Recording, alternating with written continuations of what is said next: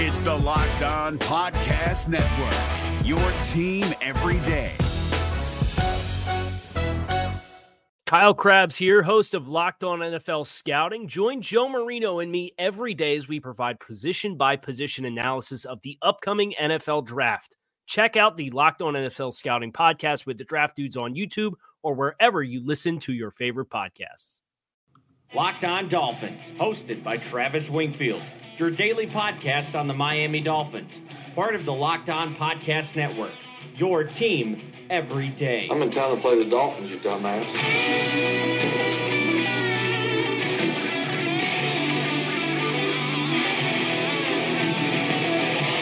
What's up, Dolphins, and welcome into the Friday, August the 3rd edition of the Locked On Dolphins podcast. I am your host, Travis Wingfield, and I'm here to bring you your daily dose of Miami Dolphins football. And on today's show, the last training camp practice before the annual scrimmage at Hard Rock Stadium. The Dolphins were in shorts, and a few pass catchers shined. We'll go back into the Mike Gesicki draft vault, plus some other camp notes, and Zach Thomas's case for Canton. But first, I kindly invite all of you guys to please subscribe to the podcast on Apple Podcasts. Leave us a rating, leave us a review. Once you're there, we have that 5-star rating going for us, about 150 reviews in total for a now top 5 podcast in the Locked On Network, and of course on Twitter, the number one follow on Dolphins Twitter as voted by my peers, at Wingfield NFL. You can follow the show at Locked On Fins, and check out LockedOnDolphins.com, the number one blog in the Locked On Network. Jason Harina pumping out those camp updates for you guys. We have the Zach Thomas piece up live right now that everyone is loving so far since it was published a few hours ago. And of course, the other Locked On Sports family of podcasts, like the Locked On Heat or Locked On Magic podcast and the Locked On NFL podcast for all that local and national coverage of your favorite team. Let's go ahead and get into the news from Friday, August the 3rd training camp practice. All right, Miami! And the Mad Dog takes us back into the news items for the day, and it involves injury news as it typically does this time of year. The first one, of course, the big Will Hayes, the defensive end / defensive tackle, who is going to be instrumental to the Dolphins' run defense in 2018, was not at practice. He went down yesterday with what was reported as a lower leg injury, and Adam Gase spoke about it at his post-practice presser, and he said that he doesn't care how many preseason games Hayes misses, which sounds a bit ambiguous if you ask me. On one hand, it sounds like he might not play in any of the exhibition games, which is fine, but at worst, this sounds like it's a trip to the PUP, but doesn't sound season-ending to me. Like, I don't think he would say that if Hayes was going to miss the entire season, so hopefully he's back for week 1. Worst case scenario, maybe he misses all of September. We will see. That is all speculation on my part so far. Other injury news, Marquise Gray was working at practice today as he is dealing with a hamstring issue, but his absence, along with A.J. Derby, who missed yet again today, has really opened the door for Mike Gesicki, and we're going to have plenty on Mike Gesicki in our second segment on today's show. And of course, Jake Brendel, once again, a no-go in practice. And that is it for the notes and injury update around training camp. Let's go ahead and talk about the actual practice itself. That's another Miami Dolphins. As we are wont to do on the podcast, we typically start with the quarterback, and of course we are starting with Ryan Tannehill once again today. Sounds like he was sharp and back on course after a rough day on Thursday, and I said on the podcast yesterday that if he has back-to-back 3-pick days or back-to-back days where the ball is not going where he wants it to, that's when you start to worry, because in training camp, it's a pretty simple routine every single day. You get to the facility, you probably lift some weights, you have some breakfast, you get in the shower, you get in your team meetings, and you go over what the practice script is or the schedule in terms of the install for different types of packages or route concepts or whatever it is you're doing for that day. You learn about it, you put it on the practice field, you practice it, you stretch the limits to see what you can get away with on tape so you can study it later in the day, and you go back the next day and try to fix the things that you messed up. So he did that clearly, got things corrected, and here the Dolphins are having a good quarterback day as Brock Osweiler and David Fales apparently shine today as well, according to Armando Salguero anyway. But Danny Amendola continues to develop that chemistry with Ryan Tannehill that has just been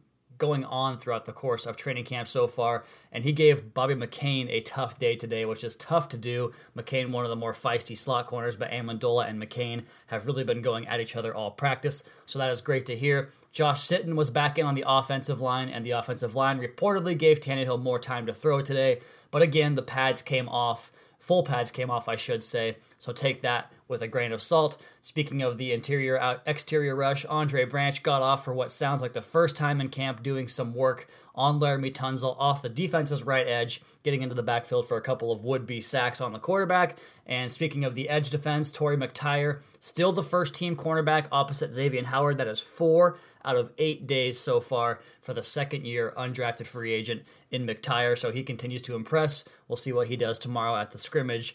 And of course, the personnel packages have been one of the biggest intrigues for me this camp so far. 12 personnel, looks like they're running with a base 12 personnel group of Kenyon Drake, Kenny Stills, Devontae Parker, Mike Gesicki, and Marquise Gray. And when they go to the 11 personnel, on comes Danny Amendola in place of Marquise Gray or Mike Gesicki, depending on the situation.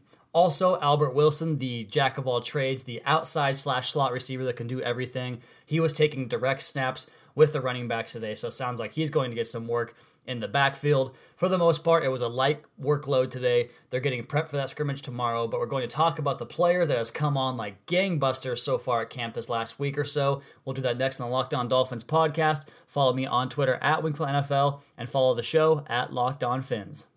Is your team eliminated from the playoffs and in need of reinforcements? Maybe it's time for a rebuild, or maybe they're just a player or two away from taking home the Lombardi Trophy. Either way, join Keith Sanchez and Damian Parson for Mock Draft Monday on the Locked On NFL Draft Podcast. They'll tell you which college football stars your team will be taking in the 2024 NFL Draft. Check out Mock Draft Monday on the Locked On NFL Draft Podcast, part of the Locked On Podcast Network, your team every day. Is your team eliminated from the playoffs and in need of reinforcements? Maybe it's time for a rebuild, or maybe they're just a player or two away from taking home the Lombardi Trophy. Either way, join Keith Sanchez and Damian Parson for Mock Draft Monday on the Locked On NFL Draft Podcast. They'll tell you which college football stars your team will be taking in the 2024 NFL Draft. Check out Mock Draft Monday on the Locked On NFL Draft Podcast, part of the Locked On Podcast Network, your team every day. And rolling on into the second segment of the podcast here, and you have to really shine as a rookie to get an entire segment dedicated to you on the, 8th day of training camp now, and that's what we're going to do with Mike Gesicki, putting the Penn State alum under the microscope here, talking about his possible impact on this Miami offense, and particularly down in the red zone where he has really shined in practice so far, and he is consistently making contested catches, something he did back at college in Penn State, and he is showing up on the Dolphins social media feed almost daily, making a catch where he has to do a pirouette or spin around and catch the ball going to the ground, and he is really developing a chemistry with quarterback Ryan Tannehill, and as he dominates, he mentioned in his press conference that he is so eager to do whatever Ryan Tannehill asks of him that he would go to his house and walk his damn dog if he was asked. So he is just shining right now through practice, definitely been the biggest riser of the last week. And I wrote a piece on him back in April after he was drafted, talking about his potential impact on the offense and how the Dolphins could use him. And I wanted to revisit that article and just talk about how they can involve him in ways that don't include using him as a blocker. And the first one that comes up, or the first idea that comes up when doing that or discussing that, is the use of him in the Y ISO formation. And if you go to this article up on LockedOnDolphins.com, I actually just retweeted it back out. There is a very crude diagram that I drew showing what the Y ISO creates as far as a matchup goes. And you basically have a safety and a linebacker over the top of that Y tight end who has the entire boundary side of the formation to work with. And from there, if you run the football to that weak side of the formation, all he has to do is get outside that linebacker's shoulder and throw a seal block for the edge to be sealed. And that's his primary duty there. If not, you can flex him out with motion. You can put him out in pattern, which gets him off of the blocking assignment in that play.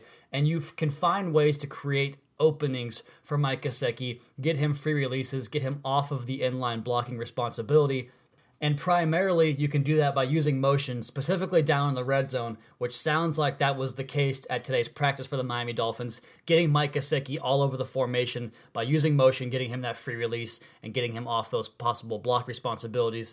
And it just creates so much for the defense to deal with when they have to deal with a guy that's both 6'6", a guy that can separate, and a guy that can haul in contested catches the way that he can. And we've seen the way that Adam Gase has tried to really pound a square peg into a round hole with Julius Thomas in his career, even going back to Jordan Cameron. And I've had so many videos up of Gesicki dominating on this piece, as well as his RAS score here, his relative athletic scorecard. And you go from what Thomas and Cameron were to a guy like this who was in the 90th percentile in his height at the position, in his 40 time, in his 20 time, his 10-yard split time, his bench press, his vertical jump, his broad jump, his shuttle, his three-cone. Everything he does athletically is so goddamn impressive. And it's going to have an impact on Sundays and the way teams have to defend this passing offense, regardless of what he does in the running game. And if you're asking him to block, you're not doing a good job coaching. So putting these players in position to do the things that you want them to do or the things they do best is how you ultimately get the best out of a player. And just revisiting Mike Gesicki's Pro Football Focus pre-draft pamphlet or whatever the guide they have, and there was some very good data in there. He was the second highest graded tight end in college football with an 84.9 grade from Penn State. He was 15th in the nation at his position in yards per route run at 1.51. He did have a kind of a high drop rate. He dropped 3.8% of his passes. That was 33rd most of tight ends in college football. He hauled in 2 passes of over 20 yards down the field through the air. That was 13th most among college tight ends. He had 70 deep passing yards as a receiver, 16th most, and he caught 17 passes from the slot, 11th most, and had 218 yards from that slot, 10th most. So he can flex out wide. We talked about that 12 personnel on the first part of the podcast, and what you can do is line him up tight with, a tight end on either side of the formation, or you can go double wide, 2 tight ends. All you have to do is stand him up, motion him out, flex him out, and you have gone from the illusion of getting base personnel onto the field on the defense and expecting a possible running play. You flex out Mike Gesicki, all of a sudden you have 11 personnel against base defense, and you're going to wind up with someone like Kiko Alonso or even a strong safety trying to cover Mike Gesicki, and good luck doing that. Just a few more bullet points on Gesicki from this PFF piece. He hauled in 4 touchdown catches out of the slot. That is 3rd most among tight ends in college football. He has that big, long frame ability to tack the football and great body control to adjust to off-target throws. We have seen that throughout all of camp. He caught 75% of his contested targets. That's 9 out of 12. Best in college football among tight ends. Those long strides allow him to glide downfield so he can operate to the corner, he can operate down the seam. So he's not just a red zone guy, and that's where he's going to be his best, but he can offer you stuff between the 20-yard lines too and be a big play threat as a receiver there. We mentioned that he ranked 15th among tight ends in yards per route run. He was 31st in the nation among all pass catchers, all wide receivers, and tight ends. So receiver type of numbers there.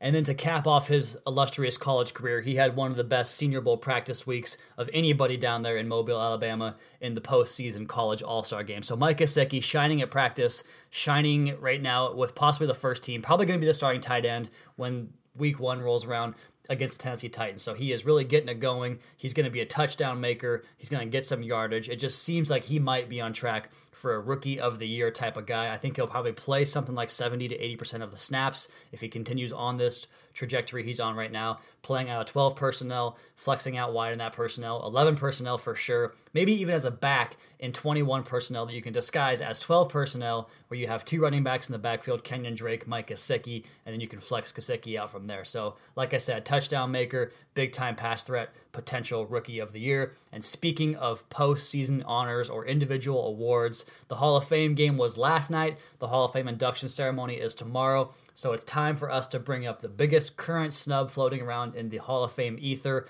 Of course, talking about Zach Thomas, and we'll do that next on the Locked On Dolphins podcast at Wingfield NFL at Locked On Fins.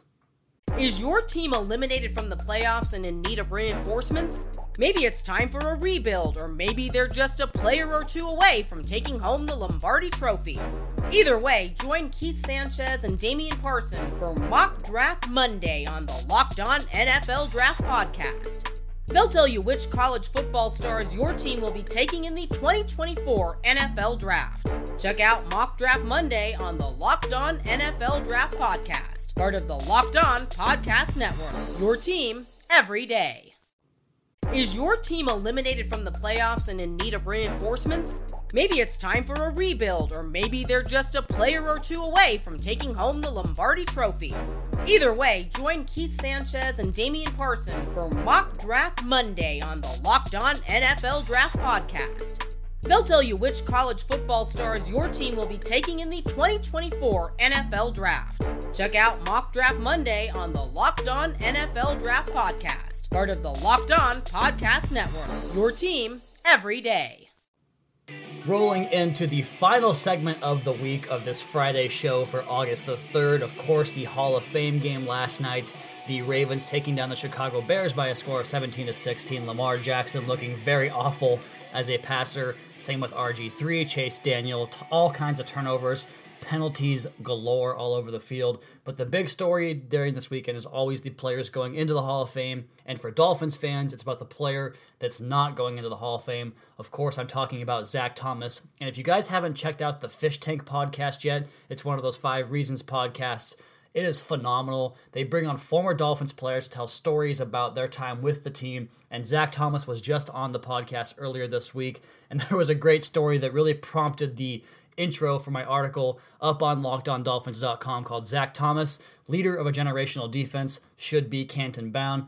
And the first opening of that article is talking about how when Zach Thomas was a kid, he got ran over by a truck. His head got ran over under the tire, and he somehow survived, went on to become an all-pro type of linebacker. I think that's the most clear sign that a kid was going to be a football player that I've ever heard of. Just telling stories about his general football acumen. And Channing Crowder talking about how Zach Thomas would attack gaps or tell guys to shoot that gap if they show this look, or if they run double wide tight ends, go ahead and, the run's coming to your side. So he knows all this pre-snap information, and Peyton Manning really backed that up, saying, quote, "The most unnerving thing about playing Miami is Zach Thomas calling out all of your plays. He caused the most problems of any player I ever faced." And Peyton wasn't lying, because Peyton's passer rating, and I took the years 1999 between 2003, because Peyton's rookie year, 98, wasn't that good. He had a lot of picks, was trying to get his feel for the game. And then 99, he came on like game busters. And from 99 through 2003, the Dolphins and Colts played every year. They played 2 times a year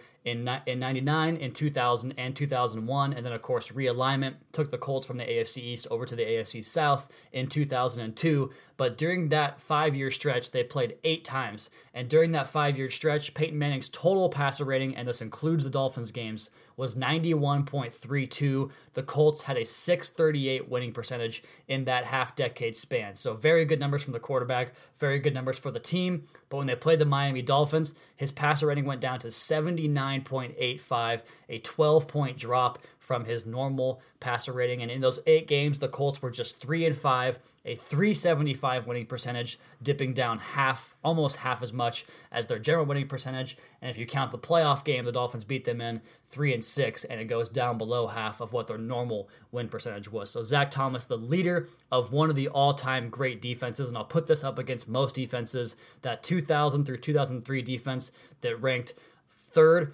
11th, 4th, and 3rd in points allowed during a 4-year stretch. Never worse than top 10 in terms of yards allowed per game, and they had 2 top 5 finishes in that category as well. You can measure up Zach's stats against Brian Urlacher. He had not as many sacks. That was the big difference there. 20 sacks compared to 41 sacks. But he had more solo tackles. He had almost as many interceptions, had more forced fumbles, had as many defensive touchdowns. The comparisons are there. 5 first-team All-Pros compared to Urlacher's 4 first-team All-Pros, 7 Pro Bowls compared to 8 Pro Bowls. So the fact that Urlacher's a shoe-in and a given to this, elite-level club, and Zach Thomas is not in there, just really rubs you the wrong way. And I hope that things get straightened out and he gets what he deserves eventually, because Zach Thomas is absolutely a Hall of Famer. All right, so enough about former Dolphins. Let's get back to the current team. The scrimmage is going on tomorrow. There's not a whole lot to look for in that scrimmage. I think the number one thing you want to look at is limiting pre-snap penalties and just getting these guys to play fast without causing issues with the flags and the referees. Play clean, don't have any nasty turnovers. Some early offensive rhythm would be nice, and I want to see the general workload of the wide receivers in terms of which packages they run and which players are on the field for those packages, who gets all the targets there, and defensively, how does this defensive tackle rotation work itself out? How does that look? How do they fit their run keys? And is the secondary truly going to be the game-changing group that we all hope and think it can be? And who steps up when the big lights come on? I'm talking, of course, about Torrey McTyer as the potential second starting cornerback opposite Xavier Howard there. And, of course, the thing that trumps all of that a clean bill of health. Let's stay healthy, boys. We'll have coverage for you guys on that on a Sunday night special podcast. But as for this podcast and for this week of podcasts, that's going to do it for us here. You guys, please be sure to subscribe to the podcast on Apple Podcasts. Leave us that rating. Leave us that review if you can. Check out the other Locked On Sports family of podcasts for all your local and national coverage of your favorite teams. Give me a follow on Twitter. It's at Wingfield NFL. The show is at Locked On Fins. And keep up to date on our daily Dolphins blog at LockedOnDolphins.com. You guys have a terrific rest of your weekend. We'll talk to you again on Sunday for another edition of the Locked On Dolphins podcast, your daily dose for Miami Dolphins football. Fins up, guys. Back to the streets where the kids are near. Love was around the corner from you. You played well like an old-time jive. And girl, I swear I've never seen you look so alive.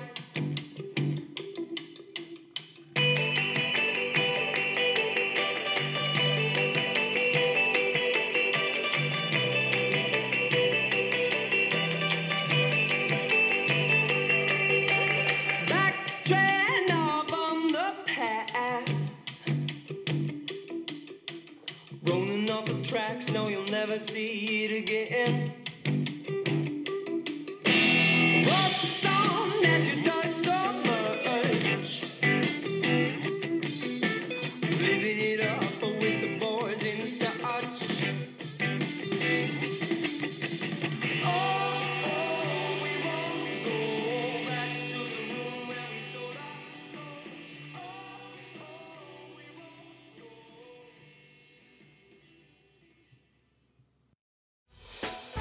Hey, Prime members, you can listen to this Locked On podcast ad-free on Amazon Music.